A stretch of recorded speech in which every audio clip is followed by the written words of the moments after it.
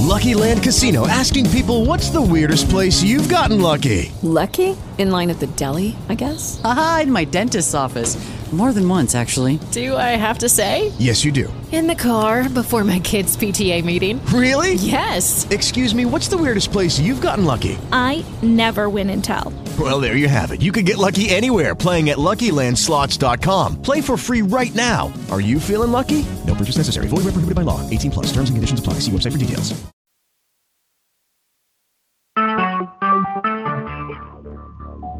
Talk shoes. Recorded live. Good morning, good evening, wherever you may be across the nation or around the world. Once again, you are listening to VMware Communities Roundtable Podcast.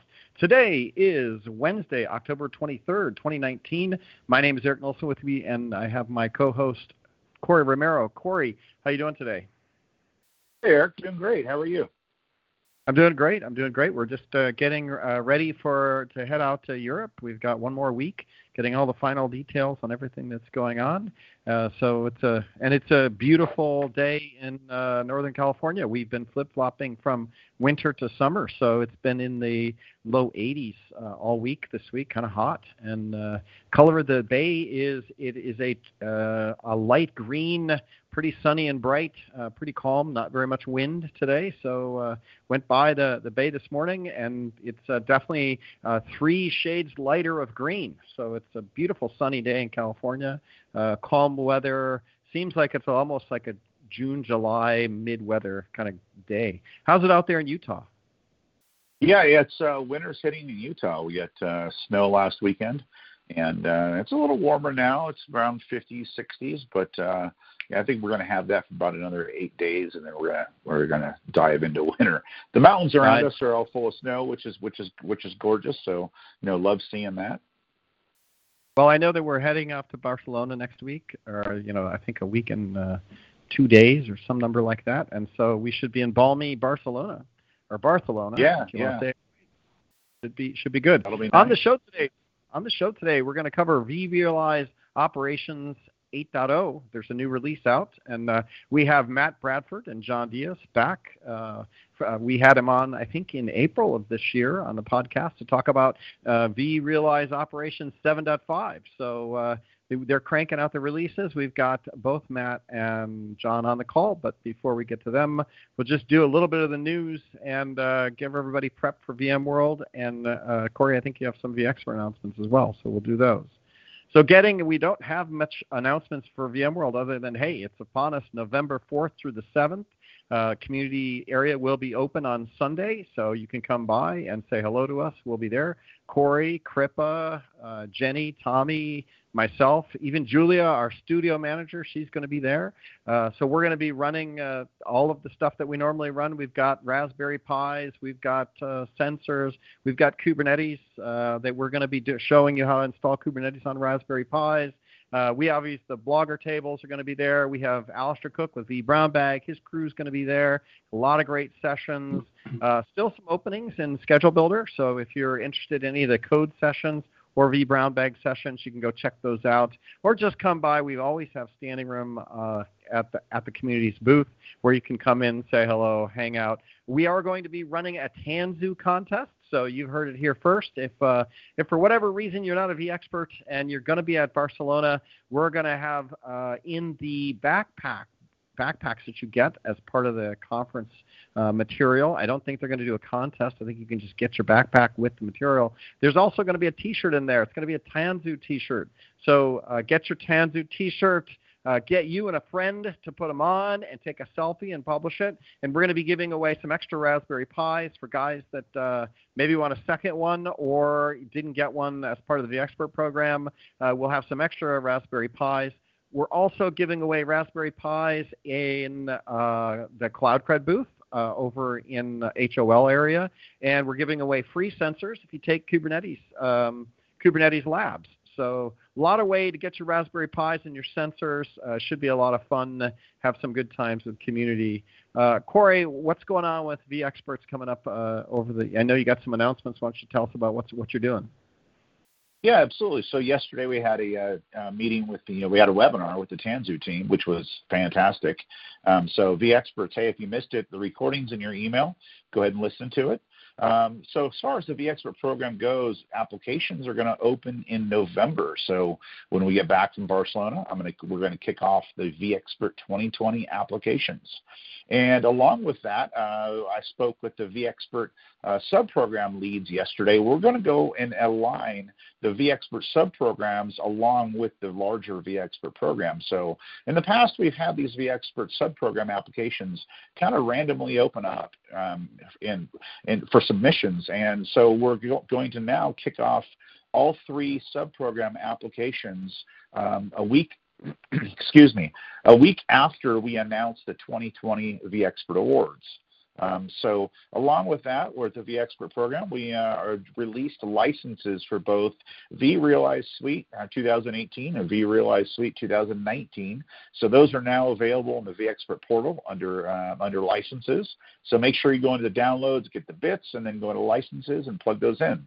Along with that, on October 30th, 8 a.m. Pacific Standard Time, we're having a Project Pacific webinar with the Project Pacific team. If you missed the invite is in your mail. And if you don't have it, reach out to me, please. So, that's all we got for vExpert News this week. All right, that sounds like you've been busy, and the program's been busy, and I know you're also ramping up for VMworld Europe. And also, I know you're doing a lot of blog work, so I got to remind all the vExperts that, hey, don't forget the idea of vExperts is you're giving back to the community, you're publishing content, you're writing articles, so make sure that not only do we bring you in and get you access and get you licenses, but we're also looking for that outbound content as well, right? So it'll be interesting to see how the apps turn out this year, and remind everybody that, hey, coming into VMworld, make sure that you're putting out some articles and creating some noise for us, because that's always something that we're measuring, right? Yeah, absolutely. Yeah, for sure. Yeah, we've had a couple blog articles come in for pre-VMworld articles, and we've also had a couple questions around what we can talk about from the Tanzu webinar. So I sent out mail today asking for that.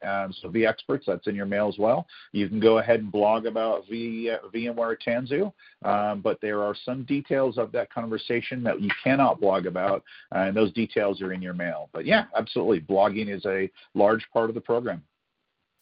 Yeah, absolutely. And I would say that we recorded a multi-cloud podcast yesterday, myself and David Jasu from the marketing department. We had a couple of the Tanzu guys come in that worked for Heptios to talk about Tanzu. And I got to say, I'm becoming a Tanzu fan, right, which is just between, when you talk about build, deploy, run, and manage, or build, run and manage, I think are terms. Like, I'm looking at it going, we have a pretty sweet story when it comes to enterprise cloud-native apps and enterprise Kubernetes now with Pacifica and plugging all that in. I got to say, the Tanzu story, if you guys haven't heard about this and come up to speed, it's actually pretty good. And it dovetails right into vSAN, NSX, and, of course, vSphere and ESX. So really, really strong story. And I think personally, we've got the strongest story out there for complete enterprise computing, right?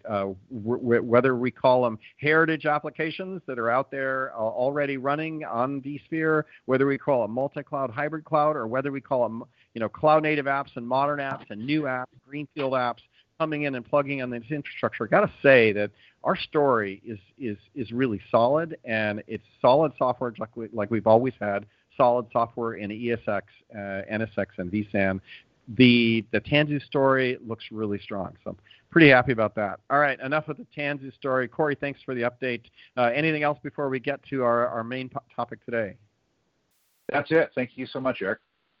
All right, perfect. All right, well, on the show, we'll do our introductions first, and then we'll get to the topics. Again, the show is vRealize Operations 8.0. You can go back to previous podcasts and search on our podcast if you want to hear them talk about 7.5. But Matt Bradford, John Diaz. Matt, how's it going? Why don't you tell us a little bit about yourself? Give us the 1-minute elevator pitch of who you are and how long you've been at VMware and what do you work on?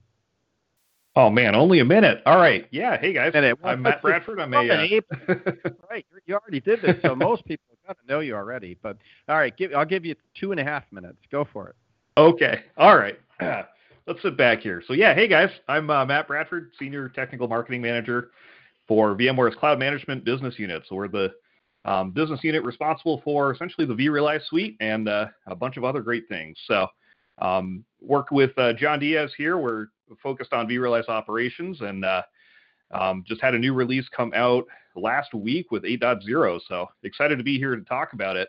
Also with my team, run the vExpert Cloud Management sub-program, and you can catch me on the Twitters at VMspot. VMspot, there you go. How's that? Perfect. That was less than 2.5 minutes. You're becoming a pro. You're becoming a pro. John Diaz, why don't you tell us how long you've been at VMware and what do you work on, and what's your Twitter handle? Yeah, so I've been at VMware, it'll be 9 years in January, actually. Got my 8-year cubes last year, so that was awesome. And I am also in technical marketing with Matt, so we both work on vRealize operations in addition to other products in the BU. So I create enablement, demos, slides, write blog posts, etc. For product launches, keep up with the latest and greatest in features and goodness that we'll talk about today. And if you want to follow me on Twitter, I'd be glad to have you tag along. It's John D. Diaz at John D. Diaz. That's right. 2 D's in the middle. Got it. At John D. Diaz.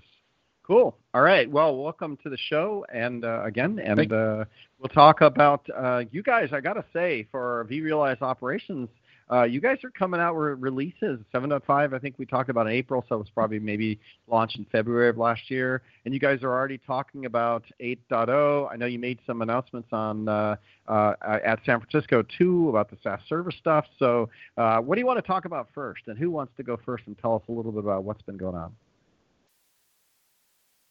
Sure. It's funny. I mean, if John's been here 9 years, that's about as long as vRealize has been vRealize operations has been a product too. So, you're both tenured here at VMware. True. But I've seen it all. VRops has aged more gracefully than I have, but. That's not true. Last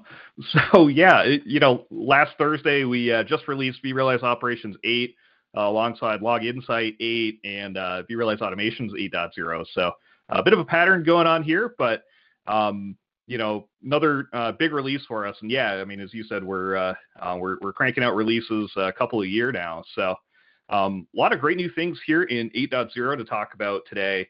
We've got some platform changes. As you mentioned, there's a SaaS-based service that we talked about out at VMworld in San Francisco. We got some more stuff to talk about when we head out to Barcelona in a couple weeks too.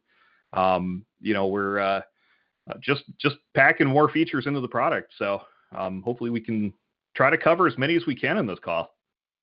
All right, great. All right, well let's dive in. Yeah.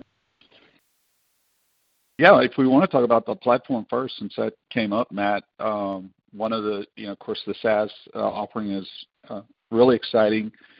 We're calling it vRealize Operations Cloud, and it's got practically the same name because it is exactly the same product, but will be offered in a SaaS form factor. So it's easy for people to consume. They don't have to worry about sizing. They don't have to worry about upgrades, and then all the administrative tasks that go into that. We'll take care of all that for them, and they can just enjoy the same product that they have normally been running on premises in their data centers. They can even import their content if they have custom content that they've created. They'll be able to bring that in. So we take all the less desirable parts of using vRealize operations, and we leave you with just the goodness included in that. So what we announced in San Francisco was the tech preview, which is underway with a handful of select customers.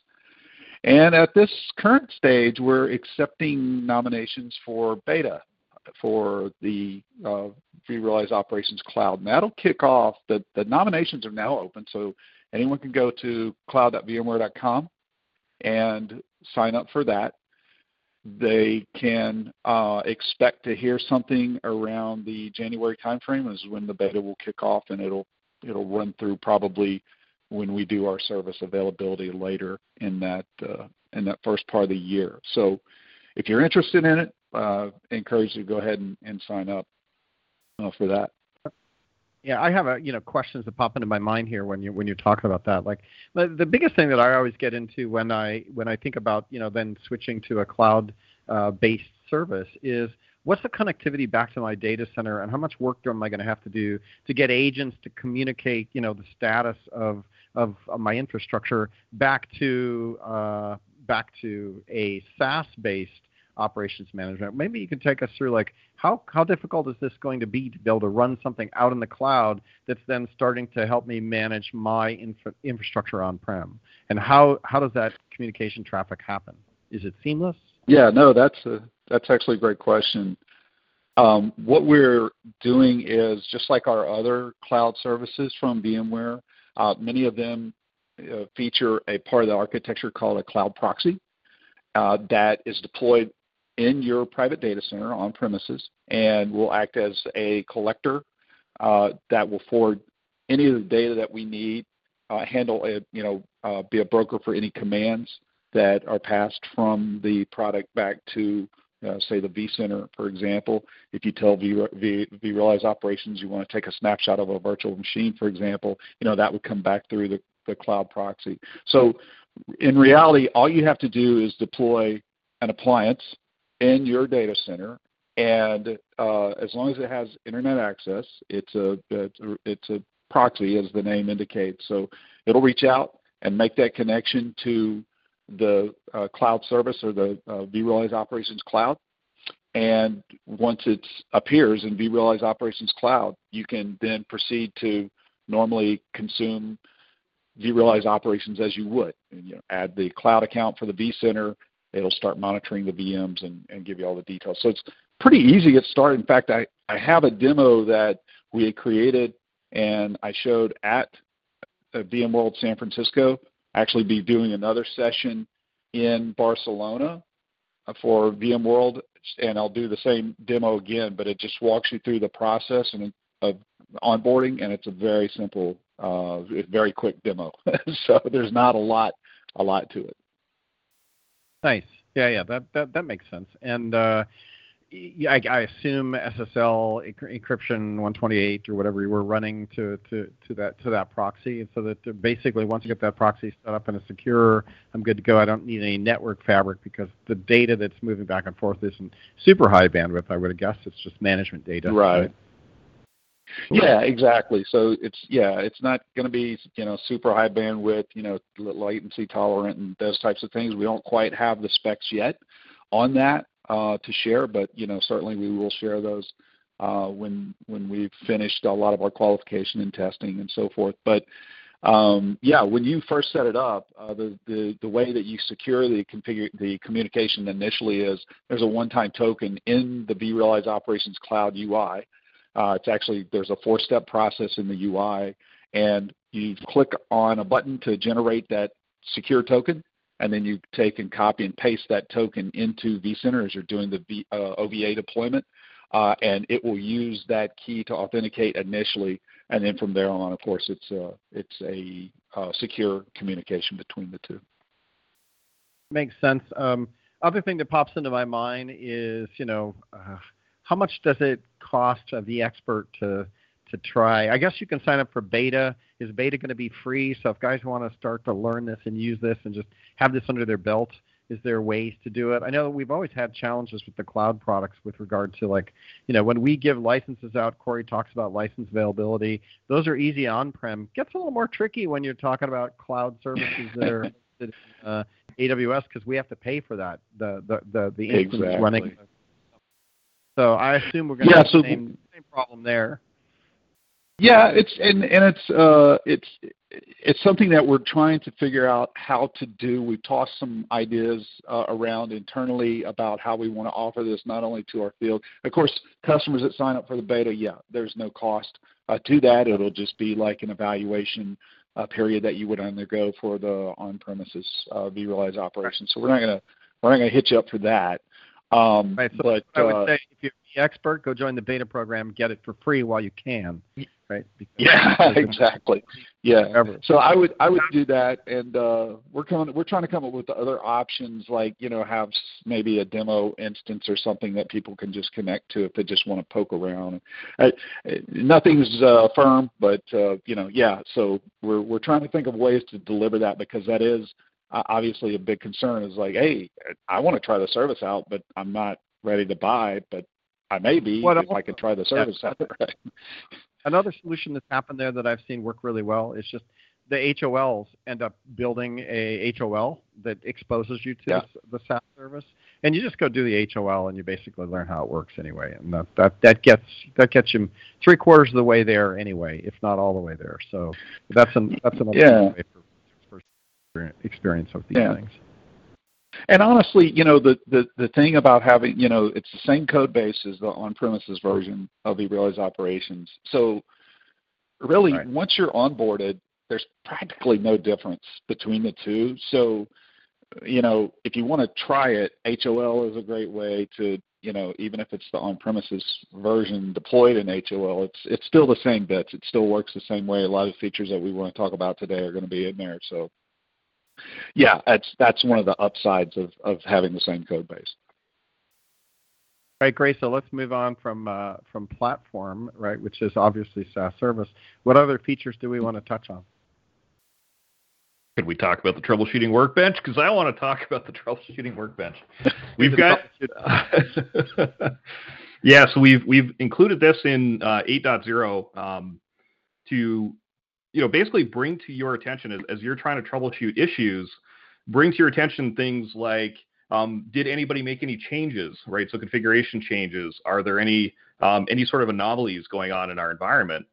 And, basically using this tool on any object within vRealize Operations, whether it's a VM, whether it's a ESXi host, an application, so forth, just pulling a lot of stuff in there. So a lot more development. I mean, we're really touting the whole AI ML thing with vRealize Operations, and here's just even more stuff that we're just trying to bake into it.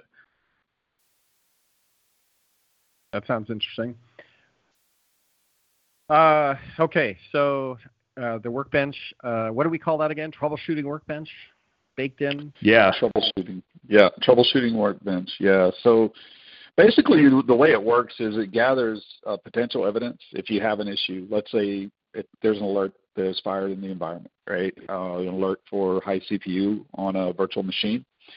And you want to try to get to the root cause. Now, normally, you use something like the metrics tab on the VM, maybe some of the other dashboards, the troubleshooting dashboard, things like that, to work through the problem and try to correlate a lot of the events, like what's happened during, when this situation kicked off, when it started, what was happening.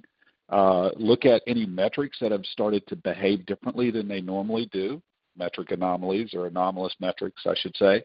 And then property changes. Did something change in the environment? Did the CPU get a configuration change, or did the VM get a configuration change that may have constrained CPU usage, or did it move to a different host? Was there a vMotion, for example?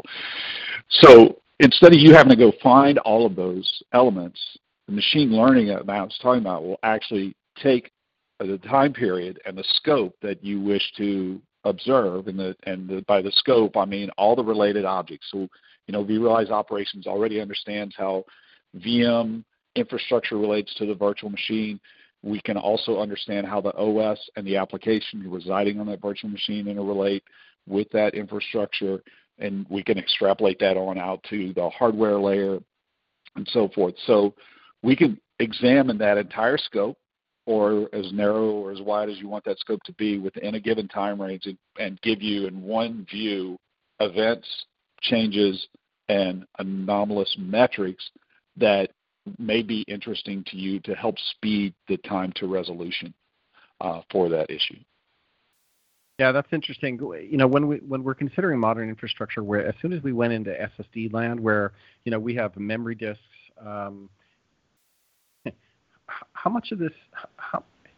If I have 1,000 machines running, what am I seeing from a failure rate these days, right? Like, you guys must see the trend, right? Like, where how much equipment is actually failing on a regular basis now, and that now if you talk AI and you talk this ability to just track down issues, I'm just thinking that if I've got 1,000 machines running with workloads, how many problems am I seeing these days? Are we actually seeing less and less troubleshooting needs as the industry progresses and as our software gets more sophisticated? I guess I'll ask you guys this: like, how much are you seeing this AI and these tools starting to remove problems, along with the idea that we don't have moving parts in compute units any longer? Can you guys talk on where we are in the industry with regard to how much time an IT guy has to spend troubleshooting these days?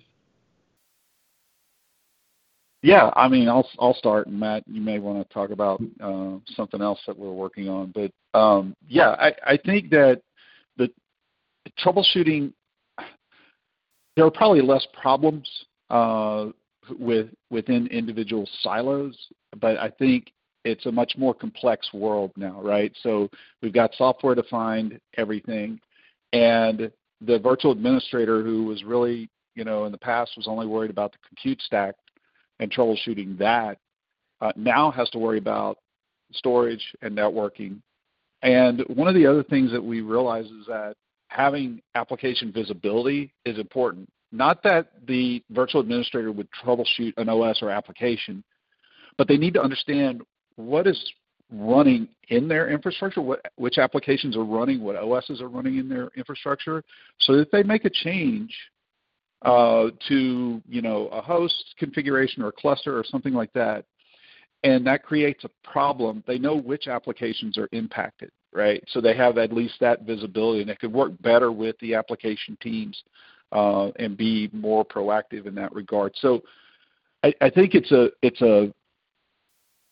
a much safer world in terms of the number of problems. Obviously the platform's a lot more stable than it was in the early days. But I think the problem is now complexity, and that's really what we're tackling with some of our capabilities. Yeah, that makes sense. Sense, right? So, yeah. Yeah, exactly. I mean, as we're getting certainly more complex, we're seeing a lot more applications out there too. So we're kind of shifting focus a little bit from infrastructure to more of keeping the applications running, keeping people happy. There will always be problems as long as we've got people at keyboards on the other end of these applications, right? So it's a matter of just building out the tools that are going to help you to identify these as quickly as possible. So, like, for example, obviously a troubleshooting workbench is great. In 7.5, we introduced metric correlation. So being able to say, hey, I see this happening in my environment. Tell me where else this is happening, right? So whether, say, CPU spiking, maybe we notice that, hey, our I/O is also spiking, or maybe that's dropped, or as a result of it, and so forth. So being able to kind of do that sort of correlation automatically helps with that time to resolution. But also, with like 8.0, John mentioned we've got more applications that we can monitor, but we can also go into the guest, even if we don't have application monitoring turned on. We can still pull in information. So if we see that this virtual machine is running at 100% CPU, something has run away, we can actually reach into the guest and pull, essentially run a top command and, show me what processes are running on this virtual machine and what's consuming what. So, again, we're not necessarily seeing less problems, but just trying to build tools that are going to help you to move on to the next task faster. Yeah, yep. And vProbish on chat's actually commenting, I'm seeing my infrastructure guys moving up the stack to application support, right? So add to your right as the platform stuff, as these tools like vRealize operations, which I think if you're running a large data center, you should just have, because there's so much functionality in just managing your stack, that you can climb up the stack and actually start worrying about reliability of apps. And as apps are coming down into DevOps, where you have continuous integration, those two are meeting, and these kind of tools probably do allow you to have more time to focus at the higher level, as opposed to just worrying about compute and network and storage individually, which can take a lot of time. Yeah. Yeah. I mean, it's an exciting time. There's a lot of things, a lot more, as administrators, we're seeing a lot more exposure to a lot more things too, right? So as we're going fully software defined, we have a hand in the networking now. We have a hand in the storage and everything. So, we definitely have a lot more visibility, but, there are still some of those political constructs. And, again, having a tool that we can use to prove, I mean, when I was a customer sysadmin, half my time was spent trying to convince other people that, the problem isn't with us. The problem is with, your application, and being able to prove that it's a challenge, right? So, again, just trying to make those things simpler, being able to share, here's exactly what I'm seeing, right? And you can see it live with me, just, I don't know, I guess more proof of innocence too, but that kind of weighs into a lot of the process as well. So, yeah, I think and I think it's about working to better together with the entire organization, right? So, one of the things that Matt talked about is like, hey, I think it may be the app, but instead of pointing fingers, we can be more cooperative, as IT ops, and say, I think it's the app because I'm seeing certain, interesting metrics that this troubleshooting workbench has surfaced up that happen to correlate with when this event started. So instead of me just tossing things over the fence, I can be more prescriptive and say, it looks like, a problem with the MySQL database or, something like that. Now, along with that, come other ways that we can help the organization be better stewards of the environment. And one of those is costing, which we had a lot of new developments in, not only showing capacity, but also costing. We've got tight integration now with vRealize automation in terms of where it gets its pricing information from, its placement information from. Where should I deploy this new workload within a given cloud zone? And vRealize operations can actually give advice about, well, this cluster is actually, got really high utilization. You should probably put it on this other cluster, one of these other clusters in the cloud zone, for example. And then the costing information is all within vRealize operations, whereas before customers would have to have vRealize Business for Cloud, and they would have to deploy and manage yet another product. So we've simplified that, and we've really brought cost awareness and cost visibility into the IT ops fold, where before, if you talk to virtual administrators, and me being one in the past, I wasn't really that worried about costs because we were getting a lot of advantages. We were seen as heroes just from the consolidation that we were doing, in virtualization. But now the bar is raised, right?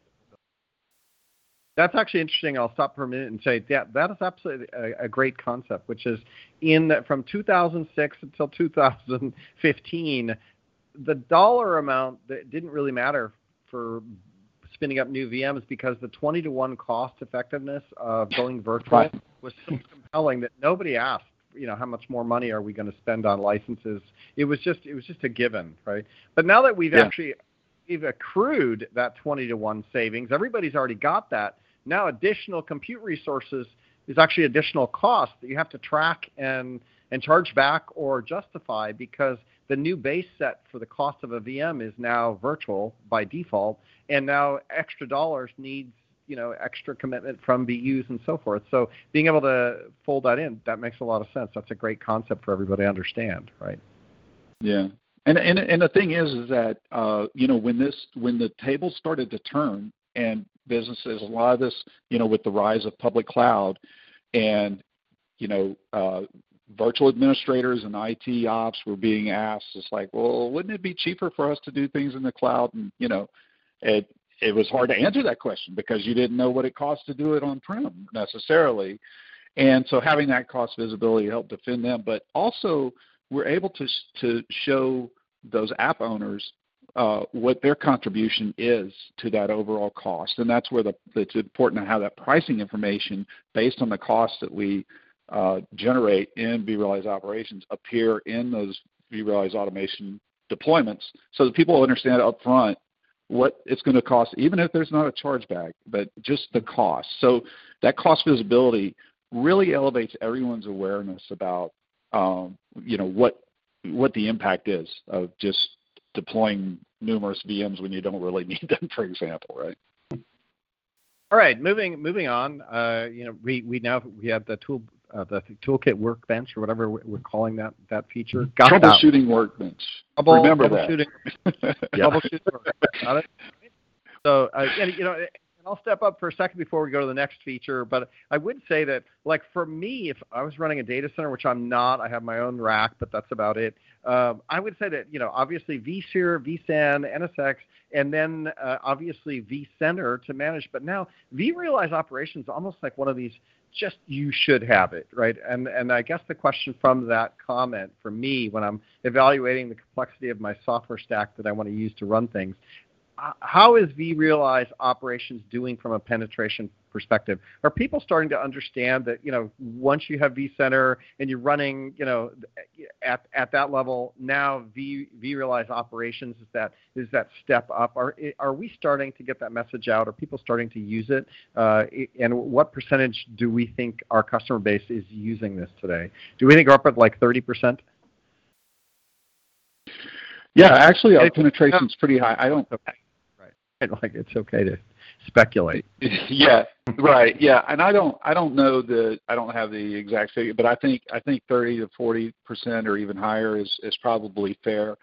But I will tell you that it has become more of a critical ingredient for those customers that are considering hybrid cloud and public cloud, right? And so what they want is the ability to continue to manage their infrastructure, but also adopt these newer platforms without having to kind of refit and retool and bring on additional staff with specific levels of expertise or areas of expertise.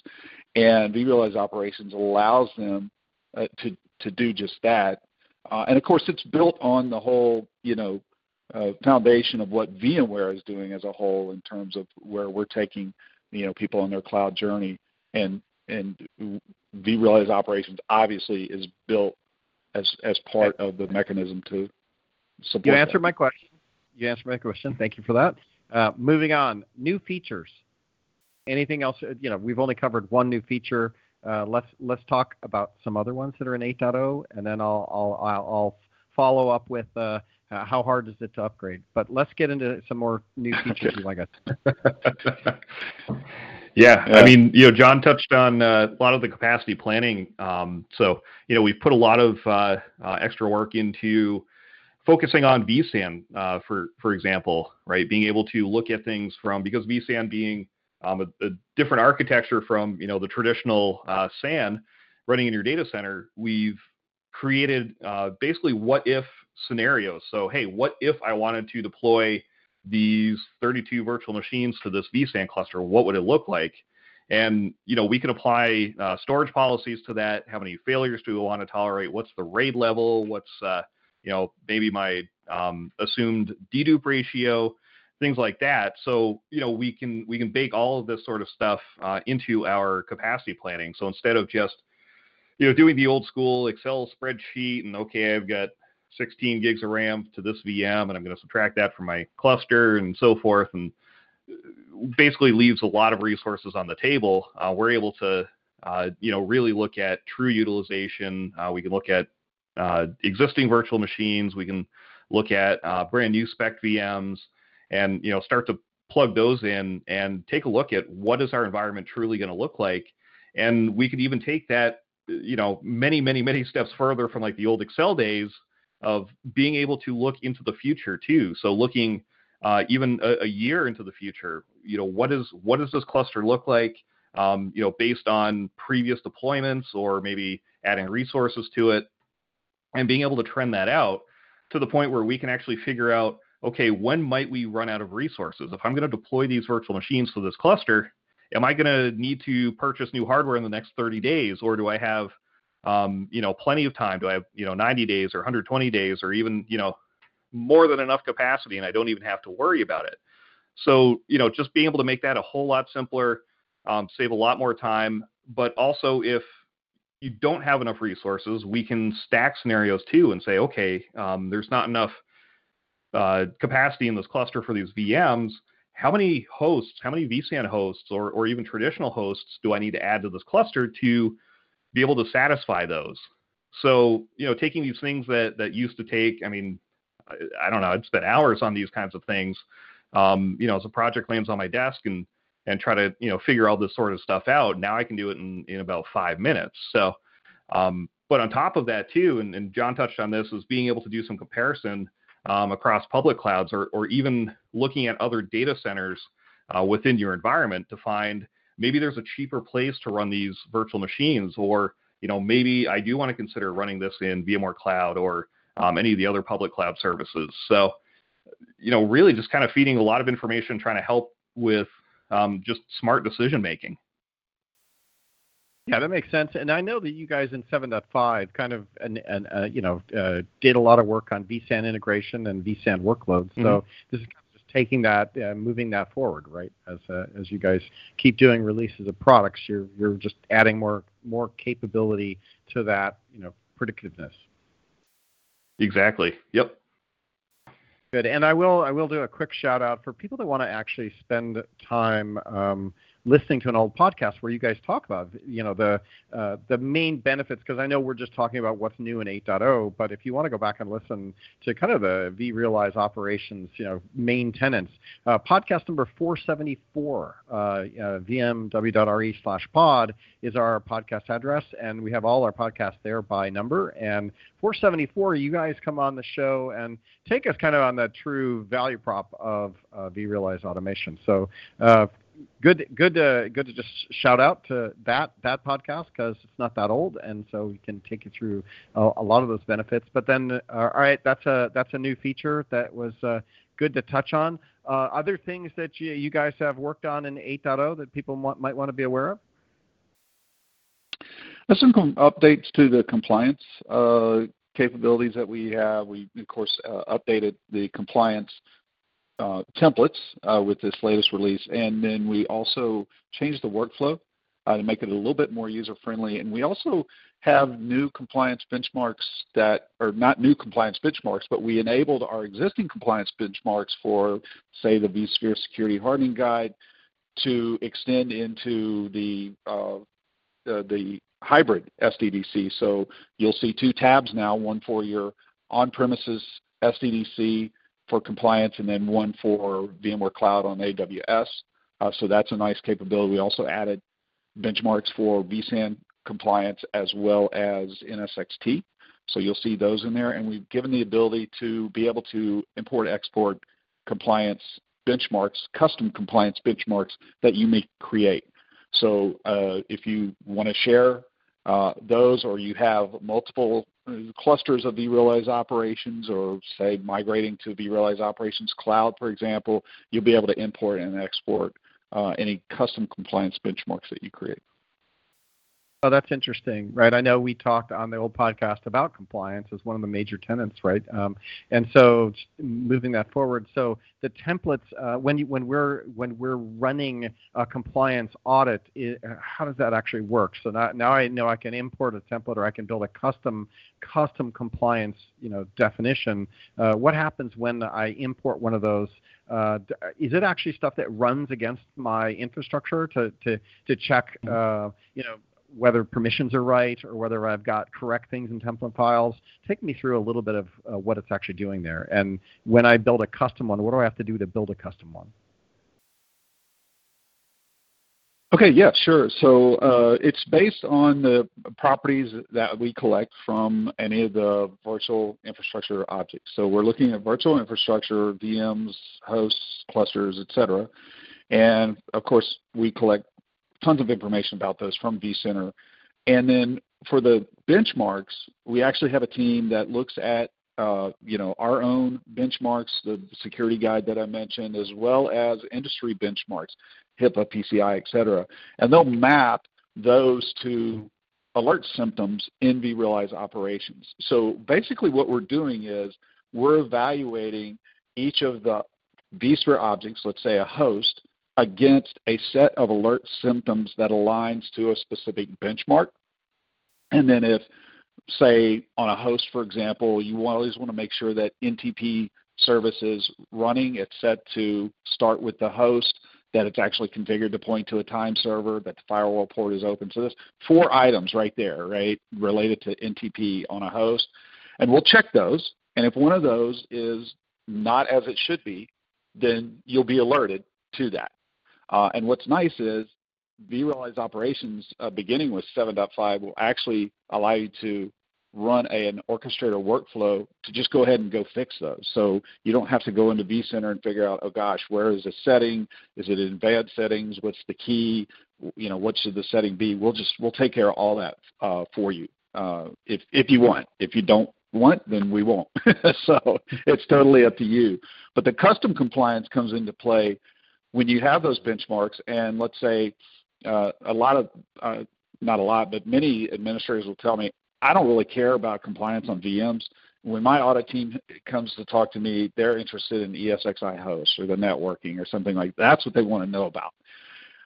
So you can take all the compliance alerts for any of the benchmarks related to ESXi hosts and bundle them into your own custom compliance template that only alerts against those benchmarks on the ESXi hosts in your environment, and then you can just ignore the rest or turn the rest off. So that's a little bit of the capability that you have with custom compliance, as well as creating your own compliance alerts and adding them in as well.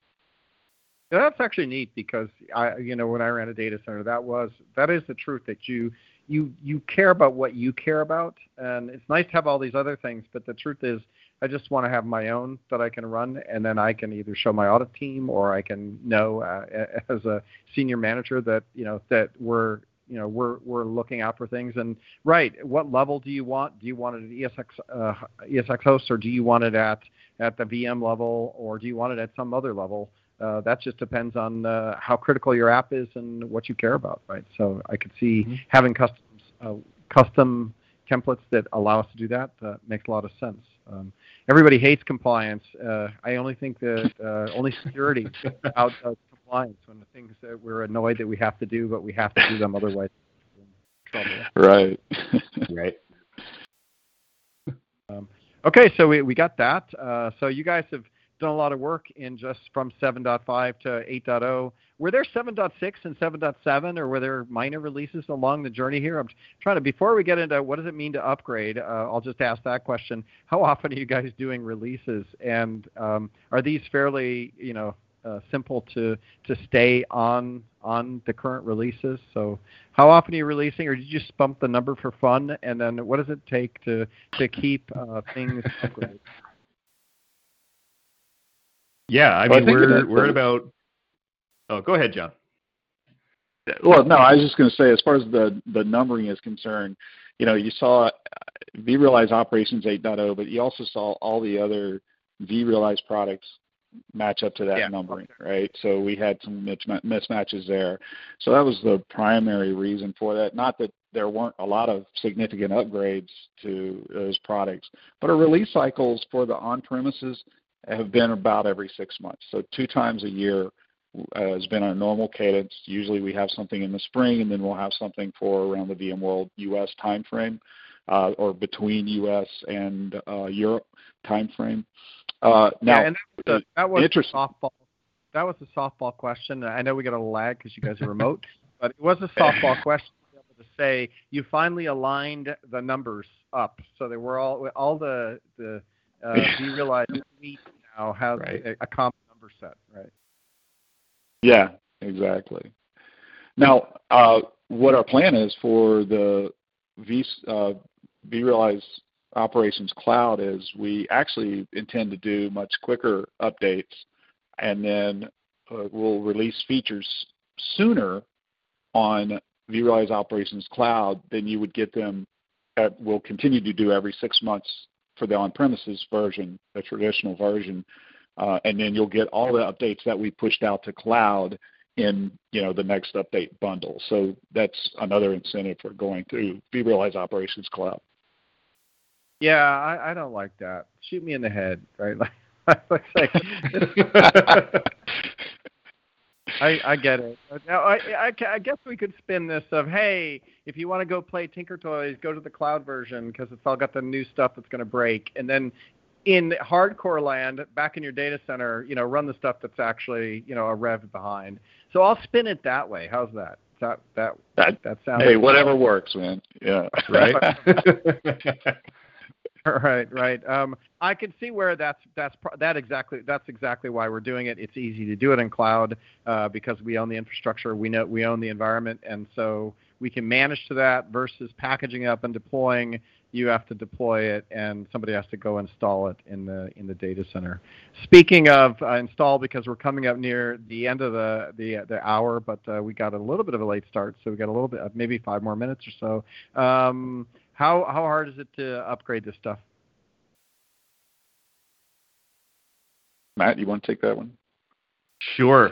There's a lag here. I didn't want to step on you, but yeah, I mean, it's not that difficult. It's right along the lines of previous releases. So one of the cool things, and we haven't talked about this yet, is we're actually in 8.0. We're moving to off of SUSE to Photon OS, and nice. That may sound like it could be a pain in the butt. Maybe I have to stand up another vRealize operations cluster and migrate everything over.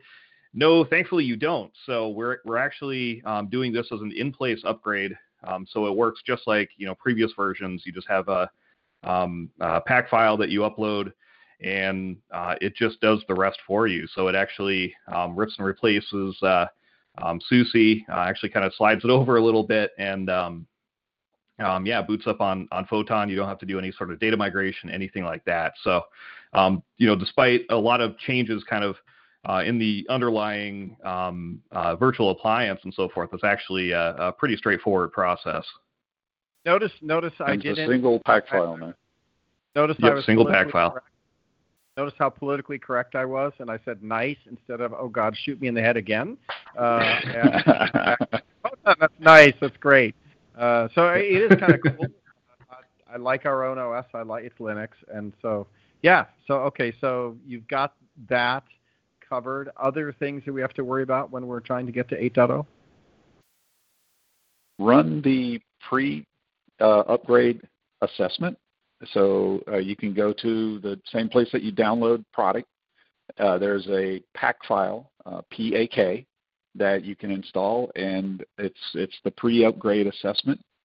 And when you run that, it'll actually give you a report of any things that you need to fix or correct or be aware of that may be impacted by the upgrade. For example, one of the things is the administrator password is expired, and it will actually let you know if that's the case. And it'll recommend, hey, go before you start the upgrade, go, update the password. If there are any metrics that have been deprecated, are replaced with different metrics that you happen to be using in some custom content that you built, it'll actually give you a report of that and say, oh, you need to go update these dashboards because you use this metric, and we suggest using this new metric for that instead. So that's probably the most important thing. And, of course, read the release notes, read the release notes, read the release notes. One more time, right. John. I don't want anybody to get shot in the head. So. Right. Just do it. Why bother reading the manual? Just start clicking your mouse. Make it happen. Okay, right. So great taking us through what we could get time for. Are you guys going to be at VMworld Europe, or did you run sessions to talk about some of the stuff for vRealize operations, cool features at VMworld US that now all the recordings are up and free on vmworld.com. So did you guys have any sessions, and then are you going to VMworld to do more sessions? Either one is fine because we record everything. So what's the deal on sessions? Did you guys do anything for VMworld this year? Yeah, quite a bit. I covered it's one on vSAN, vRealize operations for vSAN with my buddy Pete Keeler over in the HCI BU. That is HCI 1339, and we're doing that out in Barcelona, and we the recordings are available for that one. So,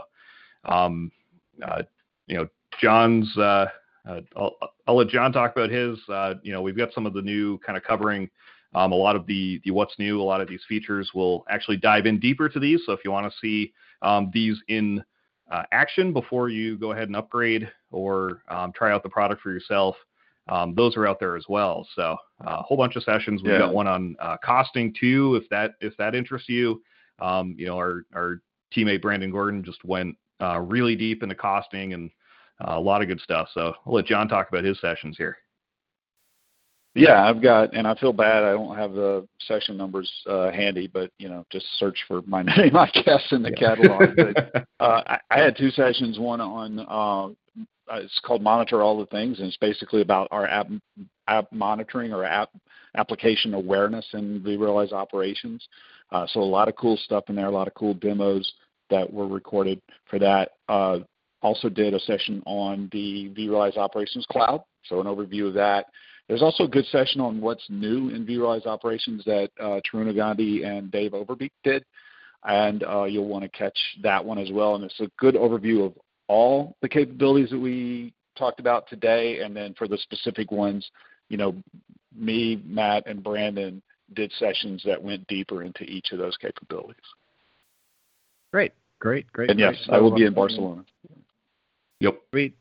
Yeah, good. I told the team make sure that you allocate another 48 hours of travel time to get in and out of Barcelona, because that'll be our luck, right? Like based on all the activities going on there. We're going to be stuck in a somewhere, or an airport somewhere, or a bus somewhere, waiting to get in and out. But we're excited about it, and I read the latest reports. Just so everybody knows, the security report coming out of Barcelona is not bad. That they're staying away from the venue areas that we're going to be at.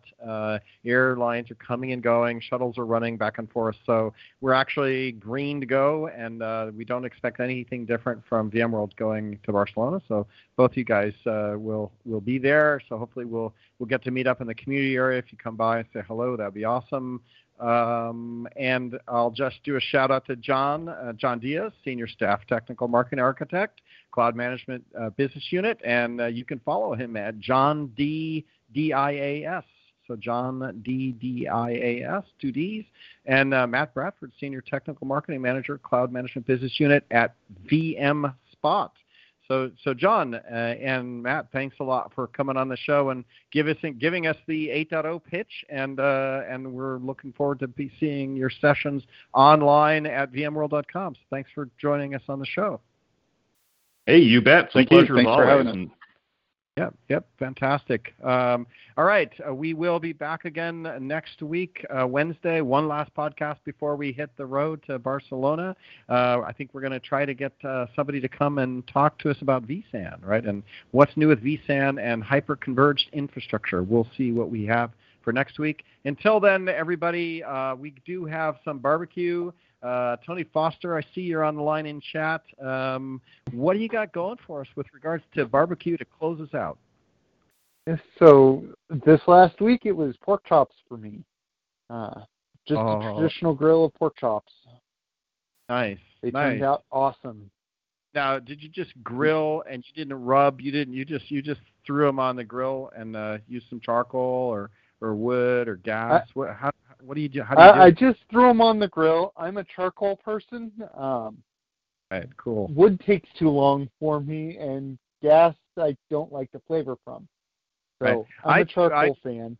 Yeah, I do briquettes, right? Kingsford guy, no problem. And yeah, cool. So you just threw them on, didn't do a rub. I have been desperate to go do Mr. Stubbs since I was in Austin last week for Tommy Berry's wedding. Mm-hmm. We went to Mr. Stubbs, and I'm desperate to just go get the rub and put it on and do some Mr. Stubbs barbecue. I might do some pork chops. That sounds interesting because I'm kind of getting tired of just the pork loin, and I've had too many baby back ribs, and I got to do something different. So some pork chops. That's a great idea. How'd they turn out? They turned out great. I got a little enthusiastic with the seasoning, but they turned out great. The key is you've got to pay attention to them, because otherwise you're going to get a real stiff pork chop if you leave them on just a touch too long. Yeah, real dry. I'm starting to be a big fan of the temperature monitors where you stick in the meat while you're doing it, and that's the best way to not overcook. And then just Google what the number is, right? And if it says 148 or 152 degrees, just do it till it's 152. Make sure they're great braised on each side, and then pull them off before you end up with a tough piece of leather, which is kind of fun to eat. You got to pretend with all your guests that that's the way you intended it, and you really like it to be crispy and leathery. But yeah, that's it. That's the barbecue. Yeah, exactly. All right, Tony, thanks a lot for the report. That's a great idea. We'll give that a try, see how it turns out. I'll come back and let you guys know. Until next week, Corey Romero, Tony Foster, and everybody on chat, thanks a lot. Thanks to Matt and John. Everybody have a great rest of your week, and get your shoes worn in for Barcelona. Never show up with a new pair of shoes. Until then, talk to you later. Have a great day. Lucky Land Casino, asking people, what's the weirdest place you've gotten lucky? Lucky? In line at the deli, I guess? Aha, in my dentist's office. More than once, actually. Do I have to say? Yes, you do. In the car before my kids' PTA meeting. Really? Yes. Excuse me, what's the weirdest place you've gotten lucky? I never win and tell. Well, there you have it. You can get lucky anywhere, playing at LuckyLandSlots.com. Play for free right now. Are you feeling lucky? No purchase necessary. Void where prohibited by law. 18+. Terms and conditions apply. See website for details.